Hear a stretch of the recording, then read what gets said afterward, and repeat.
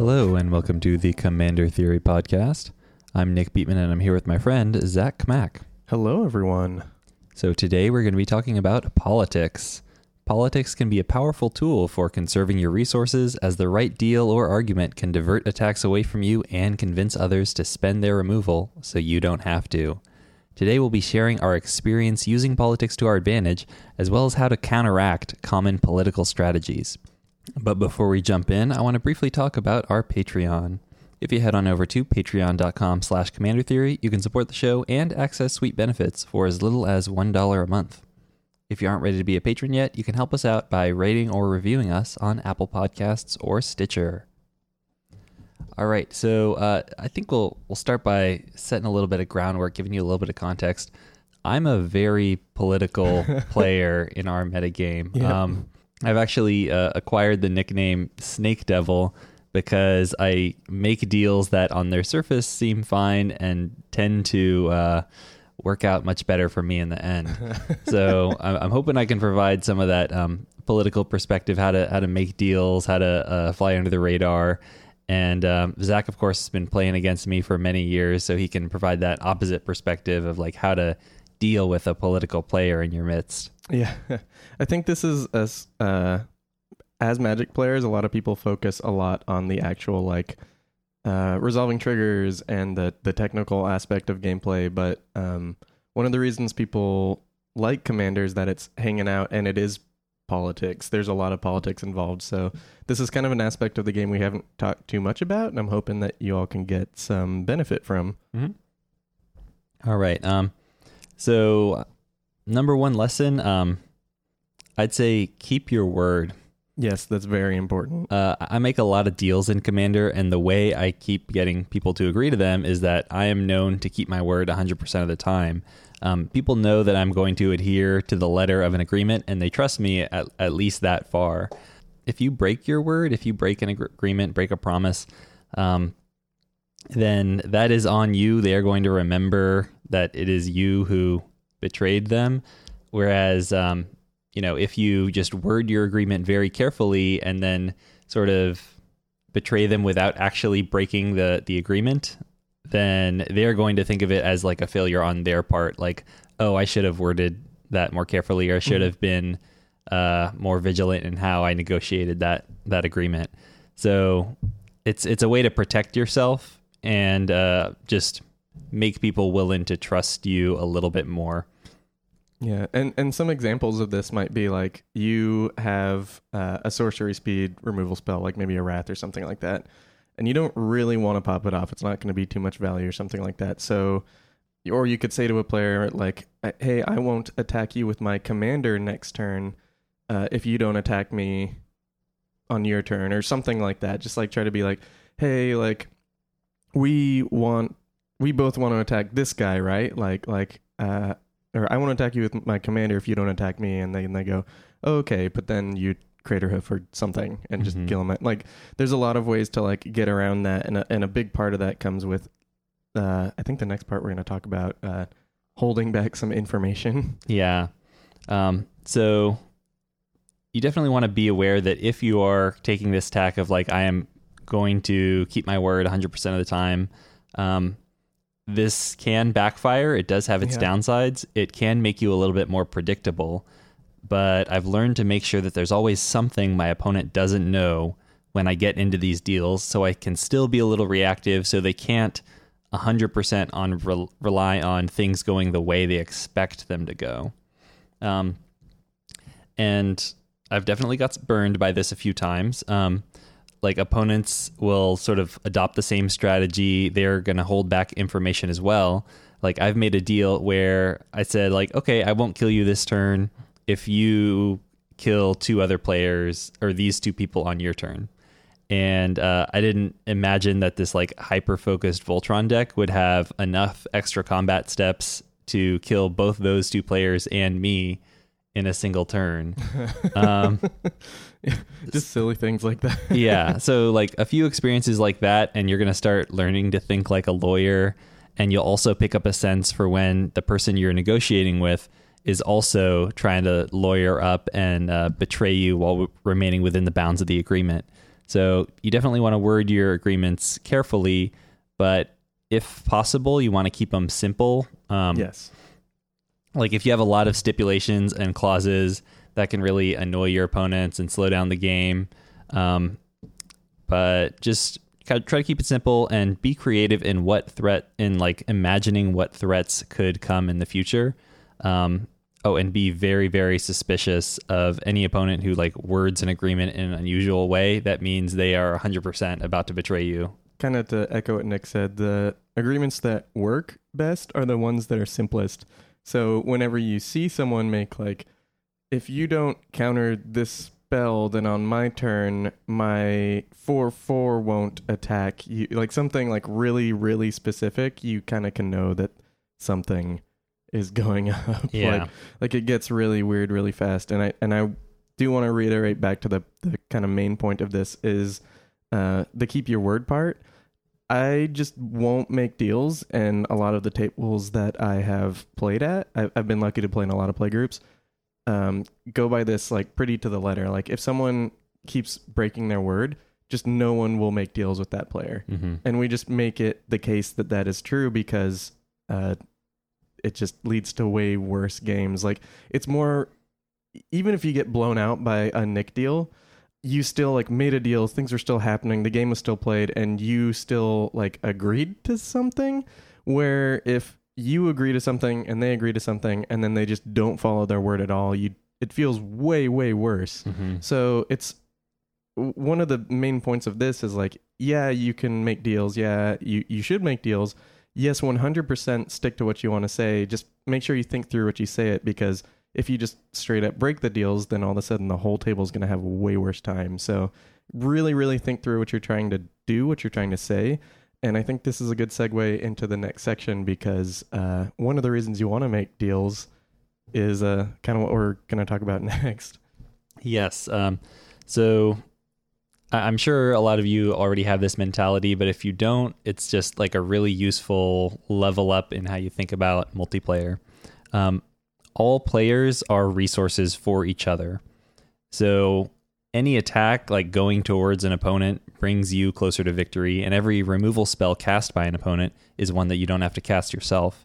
Like similarly, you have a means of helping your opponents just by playing your normal game plan, whether you're the aggro or the control.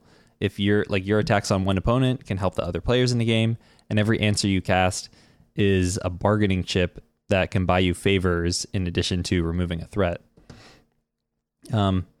And I know that some people, and this is a little bit of a digression, but I know that like some people, when they run a lot of spot removal and they're in a metagame where most people don't do that, they feel like they are sort of the fun police and have to answer everything. Yes. But that is actually a really powerful position to be in, because you can make some amazing deals if you're the only person who can stop a threat. Like if you, like, let's say you're in a position where somebody is about to like Kiki and Zealous Conscripts combo out, and you're the only person with a Doomblade.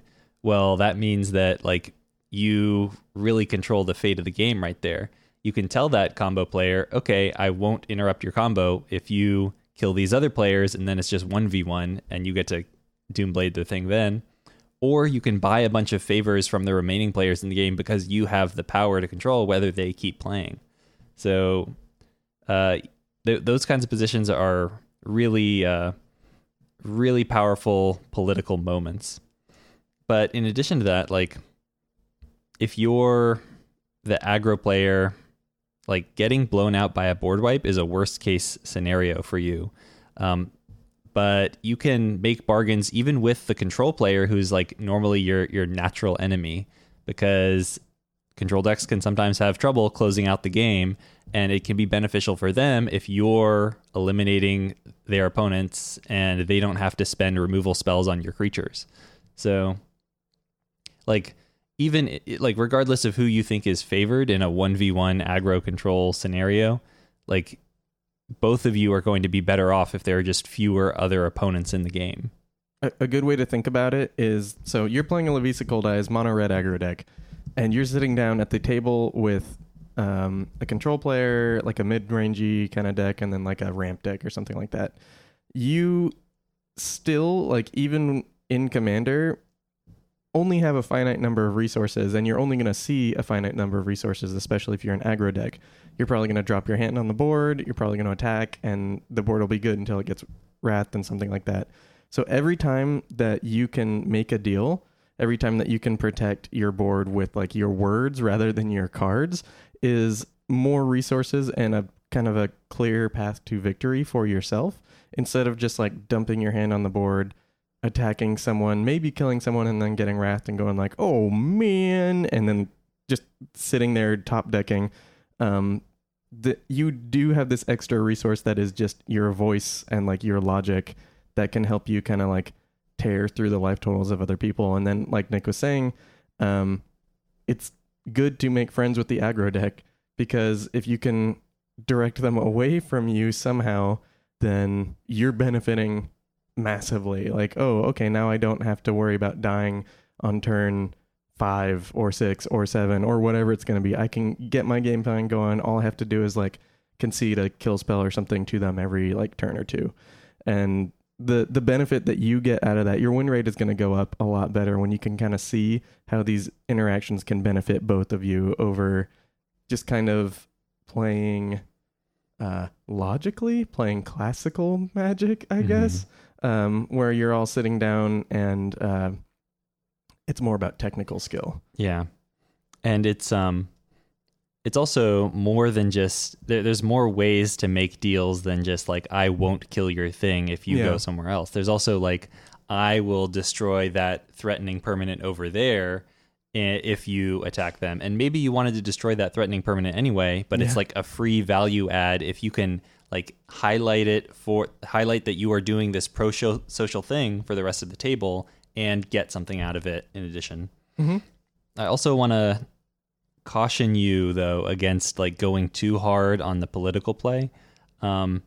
It requires like a fine touch, and like I want to caution you not to BS your opponents. Like if you always pretend like you aren't a threat, like despite a lot of evidence to the contrary, people are not going to believe you when you talk about threat assessment.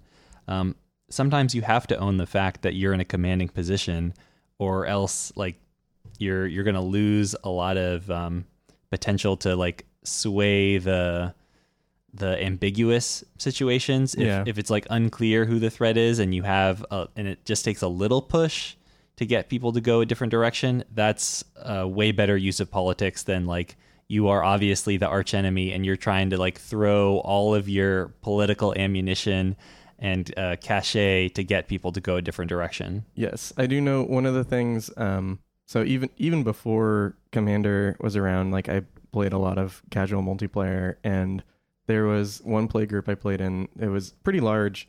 There's one guy would never admit he was about to. He'd have like a Magistrate Scepter with like an engine to put infinite counters on it and take infinite. And you'd be like, we have to attack you. We have to kill you. And he'd be like, no, no matter what the situation was, just would never admit. And I think that he would have had a lot better time if he did admit the points in when he was winning, because it's kind of a compliment when a table has to gang up on someone. Like, honestly, like if your deck is powerful enough in like, not like you come in table stomp, but like if you're in a position at the table where your deck is running on all cylinders and everyone is like, oh no, we let so-and-so get away from us. That's a good feeling. That's like, you did what your deck is trying to do. You're taking off. Like, that's really cool. Yeah. If I feel like I'm like 1v3ing, like if it's just me versus the rest of the table, and I'm coming close to parity with all of them, even if I still lose, I'll feel like that was a really good game. Yeah, exactly. Like there's definitely games I've played where I think a recent example is like Lazav 2.0. I had like a Lazav 2.0 where I was like turning him into like creatures that could kill spell things, and I was like just 1v3ing this whole table. And I lost, but like I used every resource I had. I didn't lie. I never said I wasn't the threat, because I definitely like killed 2 people, but it was just this really good game. So when you go through situations like that, it does give you, to circle back around, a lot more sway when you're like, hey, I am winning, but if you look over there, there's a Safi Eriksdottir in the graveyard. Like, this person's obviously going to combo out next turn. Like, I know my board is really good, but we could lose to this right here. Like, that kind of stuff is going to really help your political position overall in more games you play than just like the one case scenario where you're like, I know I have like 50 Baloths, but you shouldn't attack me anyway. Yeah. But look at their Gilded Lotus. I think it's also worth like sort of highlighting the way games tend to end in Commander. It's most of the time the aggro deck is not going to be like the long-term person that wins the game. Yeah. Like maybe they'll take somebody out in the early game, but really like directing your attention at the aggro deck is probably like more likely to be BS than if you say like this person has a combo finish and a ton of counter spells, and if we let the game go on too long, they're going to be able to answer everything and kill us. Yeah, I definitely, that's kind of my goal. Like, this is a Magic skill that I think people don't bring to Commander enough. I was just talking about like there's a lot of technical play that people kind of fixate on in Magic. One of the kind of meta skills that I think people don't bring to Commander is your deck having a plan. When you play 60 card, especially like constructed, like you have a plan. You know what the board's going to look like when you win. You know what your cards are going to do. You know what threats to like counter and stuff like that. You should have that kind of mindset when you sit down with a deck in Commander too. So if I sit down with, what did I make recently? I made Niambi. Like me and Nick made Niambi lists. I know if I'm winning with Niambi, I'm going to have like a few big donks on the field, some control cards. I probably countered a few spells. Like the game plan is kind of run a little bit longer because I have a more control game. I can burn out resources a little better. I know what the board state's going to look like. And I know that like the aggro player will probably kill me before I can take off unless I draw like an Elesh Norn or something. Like I'm at the whims of fate there. So my goal is not so much to distribute my resources out across the board. It's to like focus on what do I want the end of the game to look like? And the end of the game, the aggro player's been killed for like 6 or 7 turns. Yeah. Like that's one of the things that you need to focus on. If you're playing an aggro deck, I have a Stonebrow Krosan Hero deck. It's not very good. It's very funny. It's a bunch of 1 and 2 mana tramplers that get bigger with Stonebrow. It's a red-green deck. When I play that deck, I have to kill the control player. So I sit down and I go, who has the most wraths? They need to die. And it's completely flipped. It's a completely flipped script. And you as a player need to kind of think about, who do I need to make deals with? Who is my threat at the table right now? And that is also going to help you not only in your deal making, but also in your win percentage. Yes, you can make deals with players, but like also think about who the deal is, what your goal is, what do you want the game to look like when the game is over, like Nick kind of said, like Nick was talking about. Mm-hmm. All right, I want to take it up a level. I think that like don't BS is like a subset of this. Oh yeah. Don't annoy your opponents. A lot of politics can be annoying. Like table talk, it takes away from players' playtime. Negotiating contracts is not everyone's idea of a fun Saturday night.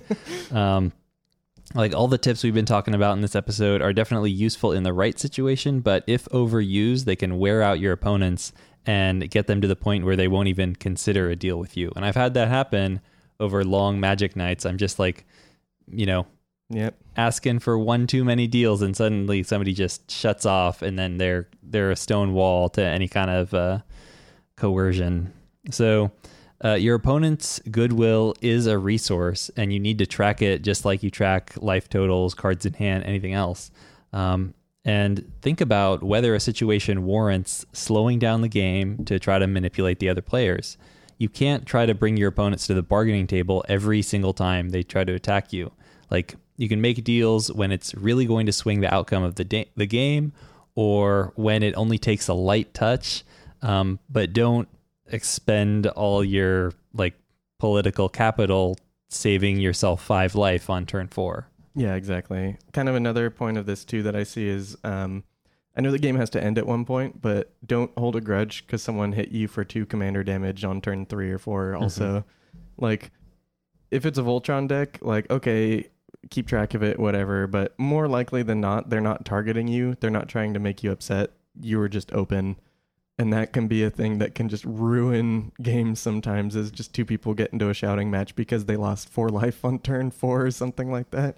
So really be aware of those kind of interactions too.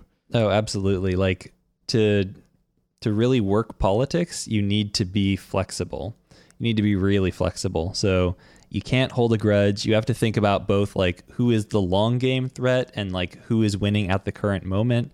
And also, like, who is the threat to the majority of the table? Maybe there's a type of deck that you are just so not worried about, but it's threatening to other people. Yeah. Like, you can direct attention to them even though you personally don't care about them. So what are some good tips for counteracting all of these political strategies? How, if like you've been playing against me for a while, what are some of the strategies you employ to counteract all the wheeling and dealing? I mean, I think the first thing that I do, if I see Nick is going to make a deal, and usually a deal that's going to harm me or someone else at the table in some way, I point out that he's making a deal. Like, it's that there's some sort of politics going on. I usually bring up like threat assessment. I try to offer like a counterpoint to the person he's making a deal with. So like, let's say Nick is like, oh, we really need to blow up these lightning greaves, and I'm like, oh well, like maybe we should be focusing, or actually I guess I would flip it, because you typically have the greaves and someone else typically has the basalt monolith. So like that's something that might happen is Nick is trying to convince someone to blow up some other permanent, like, and or saying like, oh hey, I'll blow this up for you if you don't attack me, something like that. Bring that up if this is happening a lot, and see, like, don't be too annoying about it. Like, just make sure it's known that this is what's happening. And I think kind of like Nick was saying, like, politics requires a subtle touch. Like, you might lose a game to political trickery or to deal making, but eventually people, especially if you highlight when it's happening, will kind of take notice of things and be able to defend themselves more. The playgroup me and Nick are in currently, we've been playing with for a long time now. Pretty much everyone knows like what both of us are doing. Like, if something's going on, it's pretty rare that that there's really a truly startling deal that's being made. And I think a big part of that is because like, we've taken the time to highlight the political actions as they're happening. But I think there's probably some other things that I'm forgetting about right now too. Yeah, I totally agree with what you're saying. I think that politics works best when like not everyone realizes what's happening. Yeah. And like shining a spotlight on it is a really good strategy for counteracting it. And there's other things you can do to try to bring that to people's attention. If somebody will never ever admit to being the threat, you can just say like, have you ever admitted to being the threat, even in games you like handily won? Like, bringing that to people's attention, like showing them the historical record, will make them less likely to believe somebody in the moment. Similarly, like, if you, this might be a little bit of bookkeeping, but if you keep a running tally of games and like who wins, if the political player has a larger chance of winning than other people, like even a couple percentage points, or if you have some sort of record to point to, then that'll make people less willing to trust this person, even if they're right in the moment. Also, like, another thing that's worth pointing out and bringing to people's attention, like, how much of the game is just this person talking. Like, yeah, like nobody likes shuffling. Nobody likes waiting for people to finish their turns. Like, the most fun part of Magic is the part where you are doing things. And if like one person is stealing that playtime by just blowing hot air all the time, then that's worth highlighting, and it's going to make people a little annoyed at them. Mm-hmm. I think there's something else that I think is important that I forgot about. It kind of goes along with the first part, is highlighting political actions as they're happening, but also sometimes the deals can benefit you, but you don't want to take the first one offered. Mm-hmm. So like, let's say someone's like, oh, I'll kill spell this thing for you if you don't attack me on your turn. Don't just go like, oh, heck yeah, and take that. Be like, wait, what if, and maybe try to amend it. Try to get in there and change it so that there's something in there that's good for you. I am typically not the person to make the first deal at the table, but I will definitely amend deals. I've definitely won games because I negotiated. Yes, exactly. So where the deal happened, things were blown up, people were attacked, and I came out ahead because I took the second or third deal and not the first one that was offered. So that's something else you can do, is like, if you see someone being politicky towards you, try to flip it. Like, what's in your hand? Like, what's on your board? Have you played with this person before? Like, what are they trying to do? Try and see if you can swing it in any way to favor you a little bit more than the original deal kind of made it seem like it was going to.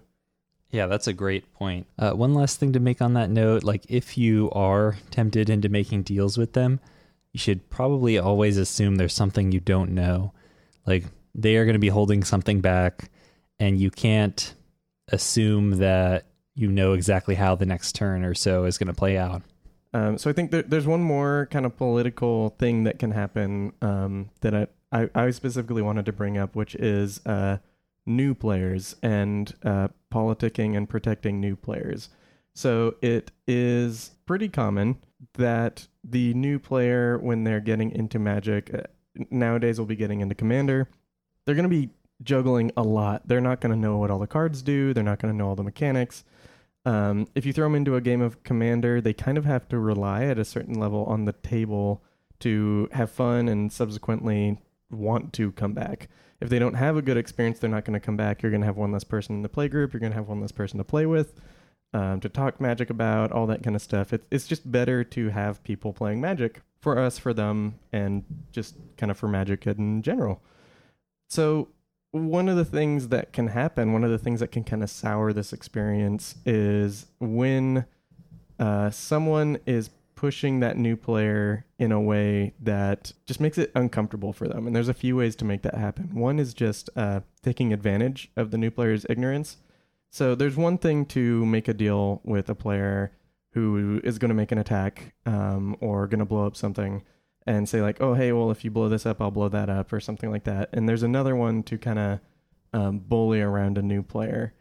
There are a lot of places for a new player to get caught up in, and making political decisions with them isn't quite the best way to start. What you want to do is you want to get them up to the point when they can feel comfortable making a decision, and then they can make an agreement. Then you kind of get that thing that me and Nick talked about earlier, where they agree to something that they feel like they fully consented to, and the game can kind of progress and everyone feels a lot more comfortable with it.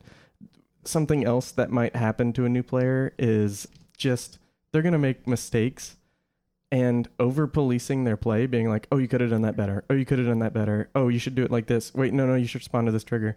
That's just going to push them away, because like no one wants to be bad what they're doing, especially what they're doing to have fun, or like no one wants to be kind of policed while they're just hanging out with their buds. So really, like, let them make mistakes, and then maybe go, hey, next time, this is a way you could do that. Like gently bring up to them, like let them be the pilot, but bring up to them in a way that's not like you telling them this is optimal, that was wrong, this is blah, blah, blah, so that they can kind of better learn how to do things too. That's a lot of points. Do you want to jump in anywhere here? Just that, like, the political game is a whole nother system to learn, or there's a lot of lessons to learn there. And a new player who's getting into Commander may not be familiar with such a large card pool. They are learning the rules specific to the format. And like the political stuff on top of it is a lot for them, because a lot of like the politics A lot of the discussions in politics centers around things that require a lot of experience to understand. Like if you talk about how this is a combo deck that is almost guaranteed to win if you leave it alone for long enough, they aren't going to have that experience. So are they just supposed to like take it on faith when you tell them these kinds of things? Yeah, for sure. So like somebody can be making that kind of argument and somebody else can be saying like this person has 10 power on the board, and like that you really got to watch out for them, even though 10 power isn't a whole lot in Commander. Like they just don't have the like experience and knowledge that builds up over years of Commander play, and a lot of politics rests on like building their logical arguments on that. That's like the foundation for politics. So like you really don't want to put these new players in a position where one person is making an argument that sounds reasonable and the other person is making another argument that sounds reasonable, and they both want that new player to do something different. Like the new player has no basis for judging these two arguments, and they feel like no matter what they do, they're going to be making the wrong decision. And that's just a terrible position to put them in. That's not how we want to introduce them to the format. Like, here's this incredibly consequential decision that you do not know what the right answer is, and we're all looking, the entire table is resting on you to make it. Like, that's not fun. Yeah. And really, that's kind of the key to all this is you can win a lot of games by politicking, but the whole point is fun. And especially for new players, if they're not having fun, they're not going to come back. They're not going to keep playing. They're not going to keep learning. And you're not going to get to make the actual good deals with them. So if you are a political player, what I'm trying to say is be gentle, be kind to the new player. Point out things they can see. Point out interactions they might not know about. Like, let's say there's a Kiki-Jiki on the board. They might have never, ever seen Kiki-Jiki before. And you can be like, well, I know you want to attack me, but there is a card in this person's deck where he wins immediately, and then the table will be like, oh yeah, that's true. Like bringing up stuff like that is a lot different than going like just showing anger to the new player, or like trying to make a deal with the new player to attack the Kiki-Jiki haver, something like that. You want to make sure that the new player is still like autonomous in their decision making, that they have the decision they can make, so that they don't get kind of stuck in these feel bad moments, and that they don't like you're not propositioning them and someone else is propositioning them, but also so that when they finish the game, they had a good time, they made calls whether they led to them winning or not, and they want to come back for the next game. In college, there is a lot of Magic players that kind of played with us, or would come in, play a few games and leave, something like that. And there's this one player who would just make the nastiest deals with new people because like he knew he could take advantage of them. And every deck of his had kind of the same super low to the ground, like ton of mana rocks. This is before Commander. Like he play like mana vaults and like casual formats, stuff like that.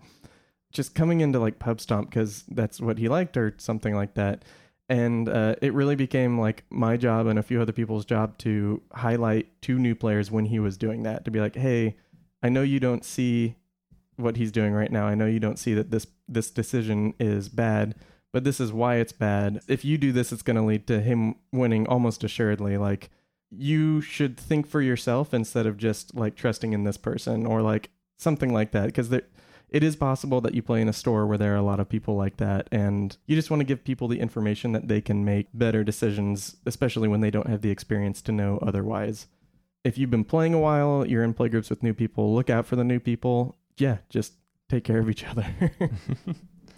All right. Let us know if you have your own political tips, if you have some experience under your belt and there's any strategies that have worked particularly well for you, either for flying under the radar, convincing people to make decisions that kind of work out a little bit better for you than it does for them. Let us know. And oh yeah, I just want to say that make political decisions wisely, have fun, riff with your friends. I think the most important part of being political is that everyone feels like they got a fair deal. So if you're not making that happen, at least in the moment, then you're not being a super good Magic politician at that point. Mm-hmm. So make sure at the end of the day people had fun and make those deals. All right. Well, with that, I think we're just about done for today. I want to give a brief thank you to our Patreon patrons. They are Bradley, Gustav, Ryan, Mark, Addison, Mason, Rick, Laser, Raphael, Kyle, Charlotte, Andrew, Tom, The White Clays, Aubrey, Hannah, Anthony, Andy, Dylan, James, Justin, Logan, Roger, David, Evan, Bryce, Dylan, Benjamin, Jason, Kyle, Jerry, Brandon, Amond, Kevin, Kydell, and Jeremy. Thank you all for supporting the show. It's because of you that we're able to put out great content like this. And if you're not currently a Patreon patron but would like to become one, please check us out at patreon.com/commandertheory. Thanks for listening. If any of you theorists want to get in touch with us, I am at Commander Theory on Twitter and Tumblr, and Zach is at Fat Bartleby on Twitter. Our theme song is Lincoln Continental by Entropy, and you can check them out on SoundCloud. Until next time, we're going back to the drawing board.